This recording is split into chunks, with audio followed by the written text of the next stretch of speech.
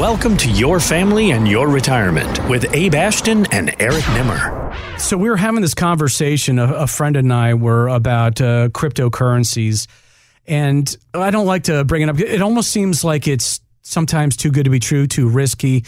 And since we're talking about retirement, is this something good to put in our retirement funds, or is it more of a fun thing to do on the side? So I would say from my perspective that I view cryptocurrencies as a commodity. Okay. So the same way when we talk about commodities, you might think of gold and silver, which is, two of the most functional mainstream commodities that people know of. But it also is things like gas and doing futures on corn and cocoa and, some of the old school stuff that you'd hear about when you'd think about commodities in days of old. The commodities market traditionally is one that does better in a hyperinflationary state when just the cost of things is becoming more because the value of our dollar is going down. So when people, if you were to search on Google, what things do you invest in a high inflation time, if that's what you were worried about, it would show real estate because it's land, it's tangible. It would show things like gold and silver.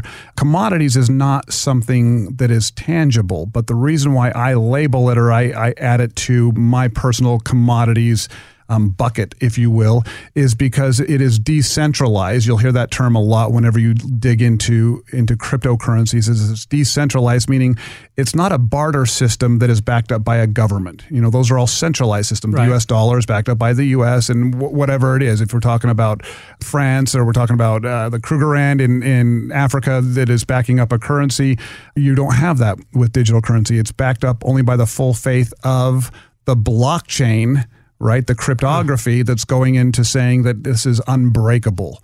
It's unhackable is a better term for cryptocurrency. Because that is what it is, it should be exempt from swings in currency rates. It should be exempt from stock market because it's an entity into and unto itself. So with that in mind, it's also one of the most volatile places. So having it be a part of your retirement strategy or part of your retirement plan is not necessarily the best strategy.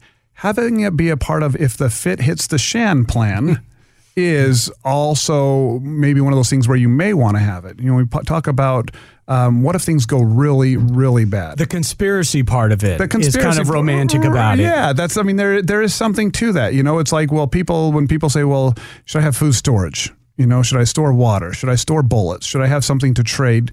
Yeah, if you want to sleep well at night knowing that if things really went wrong, which I don't anticipate, I still think we live in the greatest country in the world. Agreed. But if it helps you sleep well at night, and if in that far-fetched chance something really did go wrong, then yes, if you didn't want it to be just a complete waste, then that commodities bucket is a good thing. It's more of that emergency plan. Gotcha. And I tell my clients not to have any more than 10% of their, unless again, it's about the emotions of it, not to have more than 10% of their total net worth in that bucket. Gotcha. But that bucket would include things like food storage, water supply, gold and silver that you actually hold, not just gold and silver that's invested in the IRA or in the ETF that's the GLD or the SLV ETF. But it would include precious metals, might be bullets and guns, right? Those are very. You look at the cost of a single bullet right now; it might be more than that ounce of silver you have. So when you look at those things, I would put cryptocurrency into that because one of the conspiracy or the concerns, it's no longer a conspiracy theory. There is an avenue to the collapse of the dollar. Is it realistic? Is it probable? Not in my mind. But there is an avenue to it, right? Well, if you go on Facebook, maybe you can find something about that happening. So nobody's been on believe Facebook. Whatever you want to believe on there. Nobody's been on Facebook in 20 years, right? Everybody's on TikTok, or at least in 2 years. So if you go, but if you see it on TikTok or if you see it on Facebook or Twitter or whatever, there's always a collapse coming. They're normally selling something like gold and silver, right? That's why the dollar is going to fall. But here's what I tell clients: if you're sitting across the table from me and you say, "Abe, I've seen ads on Facebook, and it tells me that the stock market is going to collapse, and also actually the currency, the U.S. dollar is going to collapse. What should I do?" I'll try to back those clients away from the cliff. And I'll remind them that it wasn't that long ago. Yeah, it was in the early 80s, late 70s when we had a Cold War going on. Right. And there were nuclear submarines, not maybe off of the East Coast, but likely off of the East Coast. In fact, we know some of them were off the East Coast, locked and loaded. And everyone at that point could have taken all of their money and done nothing but dig bomb shelters in their backyard.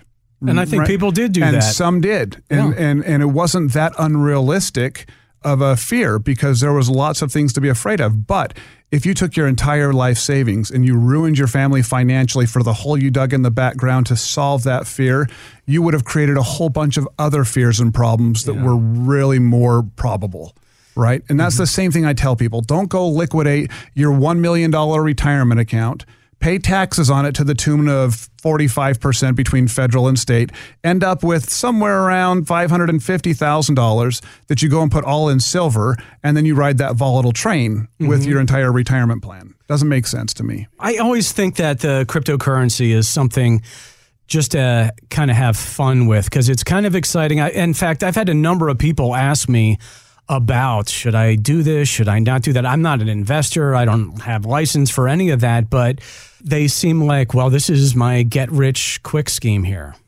It's not a scheme. There are a lot of people who made a truckload of money with cryptocurrency. Okay. Right? The people who put in, $100 15 years ago now have $1 million.